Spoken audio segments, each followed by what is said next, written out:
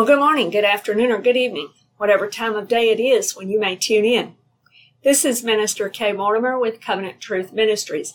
This is today's episode of our Truth Tidbits as we continue reading through the scriptures this year. We are in the book of Revelation. We have just completed Revelation chapters 1 through 3 in the few previous episodes, and we are just about to enter into Revelation chapter 4.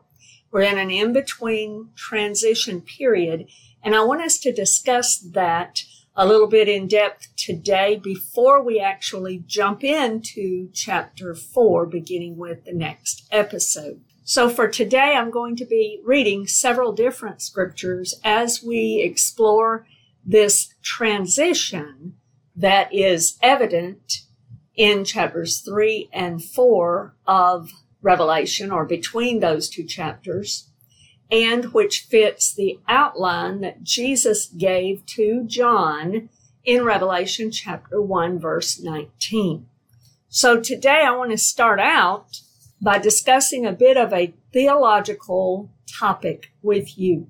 I want to discuss the dispensational theology, I guess we would call it. Now, I am no theologian.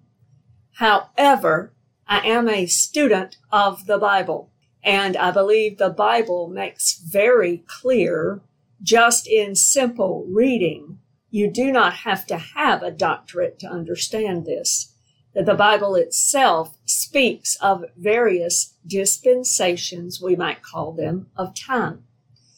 So I want to talk about this today and show you why this is true and how the biblical record supports it. So first of all, let's consider this. Dispensation, the Greek word for dispensation used in the New Testament, is oikonomia. Oikonomia, I believe. I'm not sure exactly how to pronounce it. It's also referred to as the fullness of time in some scriptures, and that is a different Greek word, but it's the same concept. And what we're talking about here is a specified set of time. We may call it an age or a time period or a season. And it's really the administration during that time, or stewardship, oversight, and management of that. Can also actually refer to like a fiscal agent or a treasurer. But we're talking about a period of time when there are those chosen over that time period and operating in that time period to discharge the desired result of God for that time period. So in other words, we're talking about stewards in each specified time period or season or age, if you want to call it that. This word in the Old Testament can also be referred to biblically by the word until. It's the Hebrew word ad, A-D, and it means up to or even up to. It talks about being as long as needed, as far as needed, as much as needed. Or in other words, until tells us about a point that terminates one thing and a new begins. A new season, a new different thing happens, a new event, etc. The very first prophetic use of this particular word in the scriptures, there are times when it's used prior to this, but in terms of a prophetic significance, the first prophetic significance of this word is found in Genesis chapter 49, verse 10. And I want to read a few verses in Genesis 49 because these are applicable to Jesus in both his first coming and his second coming. In Genesis chapter 49, beginning in verse 8, it says this, Judah, you are he whom your brothers shall praise. Your hand shall be on the neck of your enemies. Your father's children shall bow down before you. Judah is a lion's whelp. From the prey, my son, you have gone up. He bows down, he lies down as a lion, and as a lion, who shall rouse him? Now, this is speaking of Jesus prophetically in his first coming, how he bowed down and humbled himself to come in the flesh in the first place, but then also about him lying down and being nailed to the cross. And no one was able to rescue him from that. He would not allow it. God would not allow it because it was the will of God to save people. Verse 10, the scepter, that's something a king rules with and holds. The scepter shall not depart from Judah, nor a lawgiver from between his feet until Shiloh comes. Now, that's not talking about the city of Shiloh where they put the tabernacle when Joshua and the children of Israel were first in the land until it moved and so forth with David. But it's talking about the person. It's a messianic title for the Messiah, Jesus, Yeshua. The scepter shall not depart from Judah, nor a lawgiver from between his feet until Shiloh comes, until Messiah comes. And to him shall be the obedience of the people. And then it goes on and it speaks a few more prophetic words about Jesus. So the very first messianic word here tells us that the tribe of Judah will be the one from which the Messiah comes, and there will be a brand new season when Messiah comes, and he will have kingly rule. So portions of this were fulfilled at his first coming, and the rest of this will be fulfilled when he comes again, because then he is coming as the conquering King of Kings and Lord of Lords. Praise be to God. So then we find other uses of this. There are hundreds of uses of these words in the scriptures, in the Old and New Testament. I just want to point out a few. In Exodus chapter 12, verse 6 and verse 10, we see it again, where it was used to signify a different event.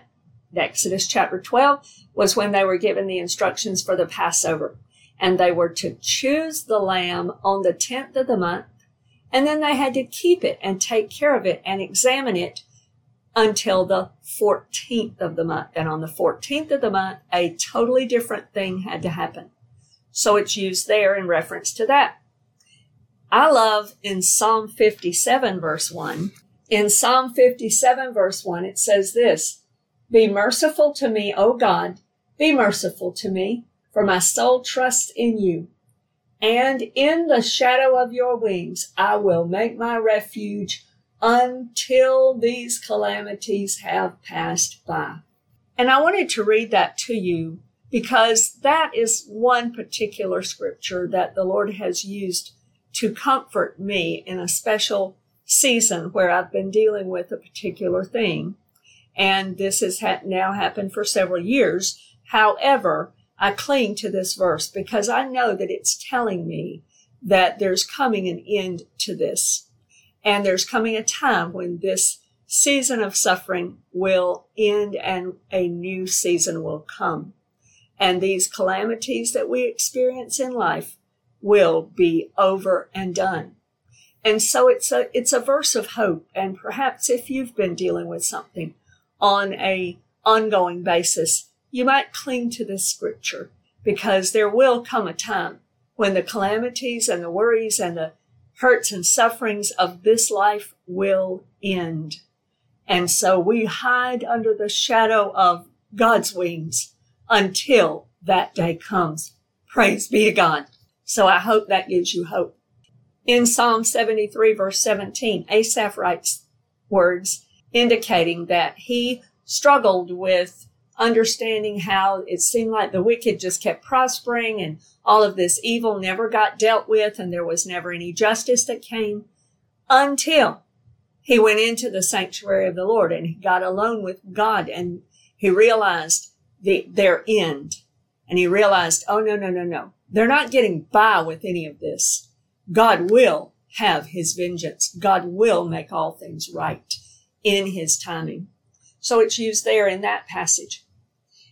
It's used in Psalm 104, verse 23, signifying a different time of the day, for instance. It speaks in that psalm about how people usually go to work during the daytime until the evening, and then they come in the evening and they rest and enjoy dinner and relax and sleep and so forth. I want to read Psalm 110. In Psalm 110, verse 1, it says this, "The Lord said to my Lord," David is writing this, and he's talking about God the Father speaking to God the Son, "Sit at my right hand till I make your enemies your footstool." And this happened when Jesus ascended. We see that in the New Testament. We have the writers telling us about how he ascended and now sits at the right hand of God. And so this is the fulfillment of Psalm 110, partially. And the ultimate fulfillment will be when Jesus comes again and his enemies are made his footstool, when he defeats them once and for all. Then I want to read to you Daniel chapter 7. This is another prophetic one that is yet to happen, but it will. We absolutely know that it will, because God is faithful to his word, and he's got a proven, perfect track record. Absolutely perfect. Daniel chapter 7, verse 21 and 22. "I was watching, and the same horn was making war against the saints and prevailing against them until the Ancient of Days came, and a judgment was made in favor of the saints of the Most High. And the time came for the saints to possess the kingdom." So here we're talking about still a future time, but it is set. It's set in stone, you might as well say, because it is written. And it will not and cannot be changed. Praise be to God. So we look forward to that coming day. In the New Testament, we see at the very beginning chapter of the New Testament, Matthew chapter 1, we see a record of various dispensations of time listed. And you can read that. You can see where there was so many generations until, and it would say, so-and-so begat so-and-so, until the carrying away to Babylon, and until the dispensations of these various generations are listed for us there. And so we see that very clearly in Matthew chapter 1. I want to read this one to you that Jesus said in Matthew chapter 11, verse 13. In Matthew chapter 11, verse 13, it says this, "For all the prophets and the law prophesied until John." So John ended the season or the period of time for the law and the prophets to be ministering. There was a new day now. A new era arose with Jesus coming on the scene. Matthew chapter 23, Jesus prophetically speaks to the nation of Israel. And he says this in verse 39, "For I say to you, you shall see me no more till you say, Blessed is he who comes in the name of the Lord." This is speaking of him leaving the nation of Israel because of their rejection temporarily. He's not forgotten them. He's not done with them. We saw that when we went through the book of Romans, and we looked at in depth all that God had to say about the nation of Israel and their future, and it's blessed for those who will believe in him and that remnant that will remain. And they will say to him, Baruch haba b'shem Adonai. But until that day, Jesus has now begun to work through the church. And so he's telling them that there's coming a different season for them down the road. Then in Matthew chapter 24, verse 38 and 39, "For as in the days before the flood, they were eating and drinking, marrying and giving in marriage until the day that Noah entered the ark, and did not know until the flood came and took them all away. So also will the coming of the Son of Man be." So we see it used here, referring to that time period as well. In Matthew chapter 26, verse 29, Jesus is speaking. He's giving the cup of redemption to his disciples, and he reserves the fourth cup of Passover, and he says these words about that cup. But I say to you, I will not drink of this fruit of the vine from now on until the day when I drink it new with you in my Father's kingdom. So he's saying here, this is reserved. And the next time I drink this, I'll be with you in heaven, in my Father's kingdom. We will be together. That's when we will drink this again. Praise be to God. Then in Luke chapter 24, verse 49, Jesus is speaking here, and he says this, Behold, I send the promise of my Father upon you, but tarry in the city of Jerusalem until you are endued with power from on high. A new day is coming. A new season is coming. A new empowerment is coming. And it was promised by Jesus, and it is the filling and the baptism of the Holy Spirit. Then in Acts chapter 3, verse 20 says this, And that he may send Jesus Christ, who was preached to you before, whom heaven must receive until the times of restitution of all things, which God has spoken by the mouth of all his prophets since the world began. So here we see it used again, until. There's a different time coming. Right now, this correlates with Psalm 110, verse 1, and other scriptures in the New Testament, where Jesus is sitting at the right hand of God, but there's coming a time when he will come again, and this time of restoration of all things will happen. So we see scripture supporting the idea of these various dispensations or blocks of time, seasons, ages, eras, whichever you would like to call it. In the Greek idea, it definitely has this stewardship theme in these various time periods. Now, theology will tell us that this is clearly fitting scripture, dispensationalism, if you want to call it that. That's the theological term. But it's just very plain when you read the scriptures. Theology does teach that there are 7 dispensations. 5 are past, 1 we are now living in, and 1 is in the future, which we are awaiting to come. They will tell us that there was the dispensation of what they call innocence, and that's the time period when Adam and Eve were in the Garden of Eden before they fell. That's from Genesis 1:1 through Genesis 3, about 19 or 20 or so.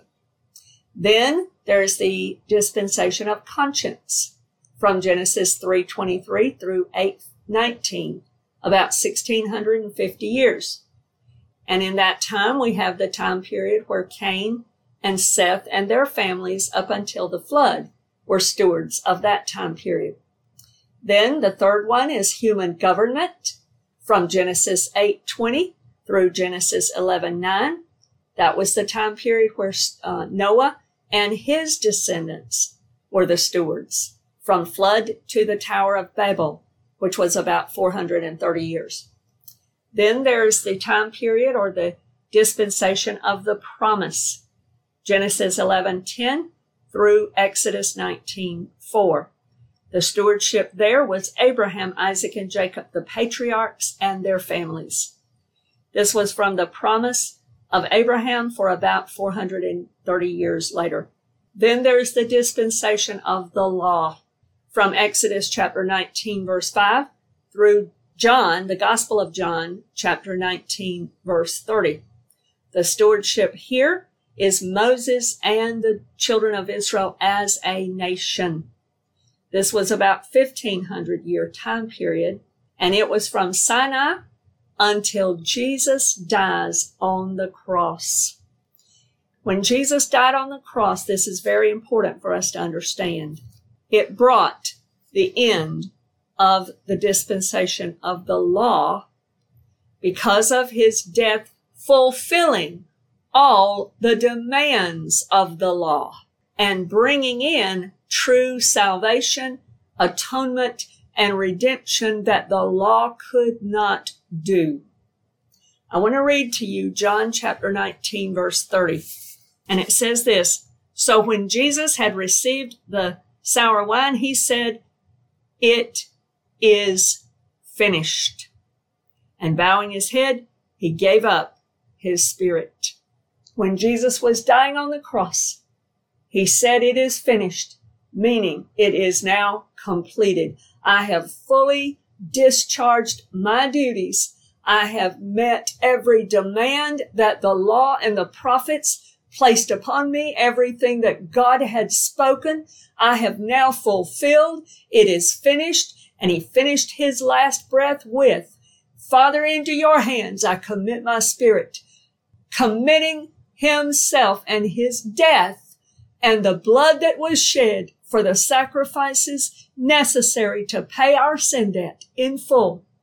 He was saying to God, "I entrust it to you now that you will fulfill your word and I will be vindicated and you will raise me from the dead." And God did just that, accepting his payment. So that completed everything necessary for me and you to be able to be saved, to be able to be justified by faith alone, because we don't have to work for our salvation. Jesus has paid it for us. He has paid the cost. He has paid the wages of sin for us. And we can believe in him and be set free. Praise be to God. Hallelujah. Then the dispensation that we are living in today, theologians refer to it as the dispensation of grace, or the age of grace, or the church age, you may hear it called, or the season of grace. You might even hear it referred to as the window of grace. It began with Jesus' death, burial, and resurrection when God accepted his payment, and then it was empowered by the coming of the Holy Spirit, the promise of the Father that we know it came in Acts chapter 2, and it is still ongoing today. We are currently in this age or this season of grace, this dispensation or this window of grace. This is the time when all sinners can repent and be justified by faith alone, which is what Romans chapters 1 through 5 teaches us. Hallelujah. We are his ministers. We are the stewards of that. The stewards of this age are the church members, the individuals in the church, individual believers in Jesus Christ, followers of Jesus Christ, and disciples. Every one of us is a minister and a steward in this age of grace. I want to read you a few other verses about this. I want to first read Galatians chapter 4, and I want to read verses 4 and 5. "But when the fullness of the time had come, God sent forth his Son, born of a woman, born under the law," in other words, born in the dispensation of the law, "to redeem those who were under the law, that we might receive the adoption as sons." Right now, we can receive the adoption as sons because Jesus fulfilled all the law, and it's a new season. It's a season of grace.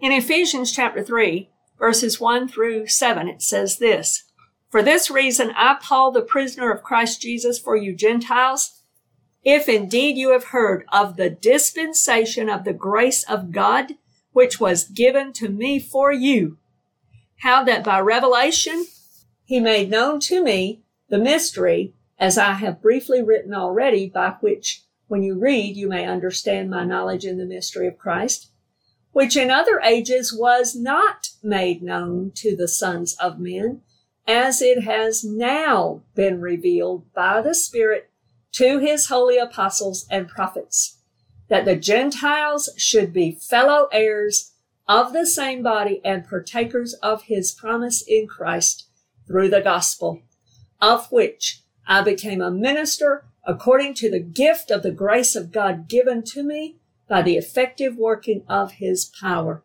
So Paul is speaking here about the dispensation of this time and season of grace, this age of grace, and how he has now become a steward of that message so that he must deliver it and preach The good news that we are not under the season of the law any longer. All of its demands have now been met in Jesus Christ, and we are now in the season of grace. Praise God. True grace, not greasy grace like it's thrown about today that just anything goes and you can live any way you want to. We're talking about true grace from God that sets a sinner free, washes away their sins, writes their name in the Lamb's Book of Life, and makes them brand new, with a new heart, with a new desire, with a new first love. And that is Jesus Christ himself. Praise be to God. Paul speaks about it also in Colossians chapter 1, verses 24 through 29. He says this. He talks about in verse 24, rejoicing in his sufferings for their sake, for the sake of the Christians and those who will hear the message, and the sake of the edification of the body of Christ. Then he says in verse 25, of which I became a minister according to the stewardship from God, which was given to me for you to fulfill the word of God. The mystery which has been hidden from ages and from generations, but now has been revealed to his saints. And then he goes on down and he talks about warning and teaching every man, because that's what God has called him to do. And so too, it's applicable for us as well. This window of grace is going to end. Some theologians believe it ends at Revelation chapter 3, verse 22. I would say more so it's Revelation 4:1, or in that same time period, this transition time period that we are looking at right now, definitely ending by 4:1. This will transition us into the final dispensation. I want to look at Ephesians chapter 1, verse 10, and it says this, that in the dispensation of the fullness of the times, he might gather together in one all things in Christ, both which are in heaven and which are on earth in him. So he's talking about this coming dispensation, new dispensation that fulfills all the others and wraps everything up and brings all things together in Christ Jesus. Acts chapter 3, verse 21 also speaks of this, which we read earlier, speaking of the fact that heaven had to receive Jesus back when he ascended until the restoration of all things, or restitution of all things, comes. That's this final dispensation, and we refer to it as the millennial kingdom, or the Messiah's kingdom. It's when Jesus will establish his righteous rule.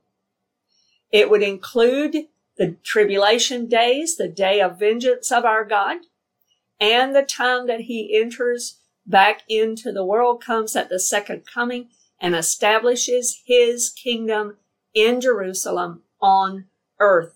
It is referred to many times by the prophets in the Old Testament as the day of the Lord. And it would begin with Revelation chapter 4, verses 1 and 2, and continue through Revelation 22 in the end. So now during this period of time, this is when we are alive. And our stewardship, we are the stewards of the age of grace that we are now living in while we await the coming of the Messiah in his second coming to establish his millennial kingdom. And so now we are to be stewards of this time period. That is telling us that we need to prepare for the Bema Seat judgment of Christ. I just want to read this scripture to you as we begin to draw to a close here in 2 Corinthians chapter 5, verse 9 and 10. It says this, therefore we make it our aim, whether present or absent, to be well pleasing to him. For, in other words, the reason being, we must all appear before the judgment seat of Christ, that each one may receive the things done in the body according to what he has done, whether good or bad. And that word for bad means worthless or useless. This is talking about the Bema Seat judgment of Christ, which every single Christian will be a part of, every single true believer in Jesus Christ. Now, I have a series on that where I go in detail through Scripture and teach a lot about the Bema Seat judgment of Christ. If you're interested, you can look that up in the archives. It's entitled Beaming at the Bema. And it's a series. There are several lessons in there, and I take you all the way through and discuss that, who's going to be there, what's it all about, etc. And then I want to read a few closing things to you, because the Bema Seat is about faithfulness. It's about giving an account of what we were to be stewards of and what has been entrusted to us and how we handled it, how we managed it, and what we did with it. And so I'd like to share this poem that I wrote several years ago. I wrote this, and I'd like to share it with you. And it's called The Puzzle. Sitting at the table looking down, so many pieces all scattered around, I will take them one by one and place them where they belong. Each on its own is incomplete. Fit together, I'll have a masterpiece. Without them all, it's left undone, if I'm missing even one. So I'll fit them all where they should be, and a work of art then all can see. Sitting on the throne, looking down, so many people all scattered around. I will take them one by one and place them where they belong. Each on his own is incomplete. Fit together, I'll have a masterpiece. Without them all, my work's undone, if I'm missing even one. I'll fit them all where they should be, so my glorious church the world can see. I pray that that ministers to you and that it's a blessing to you wherever you are, and it's an encouragement to you because you are one of those puzzle pieces that make up the whole of the church. Let us fit in our spot and allow God to use us where we belong so that He can shine through His church, which is His desire. I'd like to close with reading a few quick scriptures to end us here. First of all, I want to read 1 Corinthians chapter 15, verse 58. Therefore, my beloved brethren, be steadfast, immovable, always abounding in the work of the Lord, knowing that your labor is not in vain in the Lord. Praise be to God. Also in Colossians chapter 3, verse 23 and 24, Paul tells the church at Colossae this, and whatever you do, do it heartily, as to the Lord and not to men, knowing that from the Lord you will receive the reward of the inheritance, for you serve the Lord Christ. Hallelujah. In this dispensation or age of grace, the church is the steward. Every single one of us is a steward of what God has entrusted to us. We need to fulfill our ministry, fulfill our responsibility, preach the word, and make disciples. Paul said it this way in 1 Corinthians chapter 9, verse 16 and 17. For if I preach the gospel, I have nothing to boast of, for necessity is laid upon me. Yes, woe is me if I do not preach the gospel. For if I do this willingly, I have a reward. But if against my will, I have been entrusted with a stewardship. Verse 18, what is my reward then? That when I preach the gospel, I may present the gospel of Christ without charge, that I may not abuse my authority in the gospel.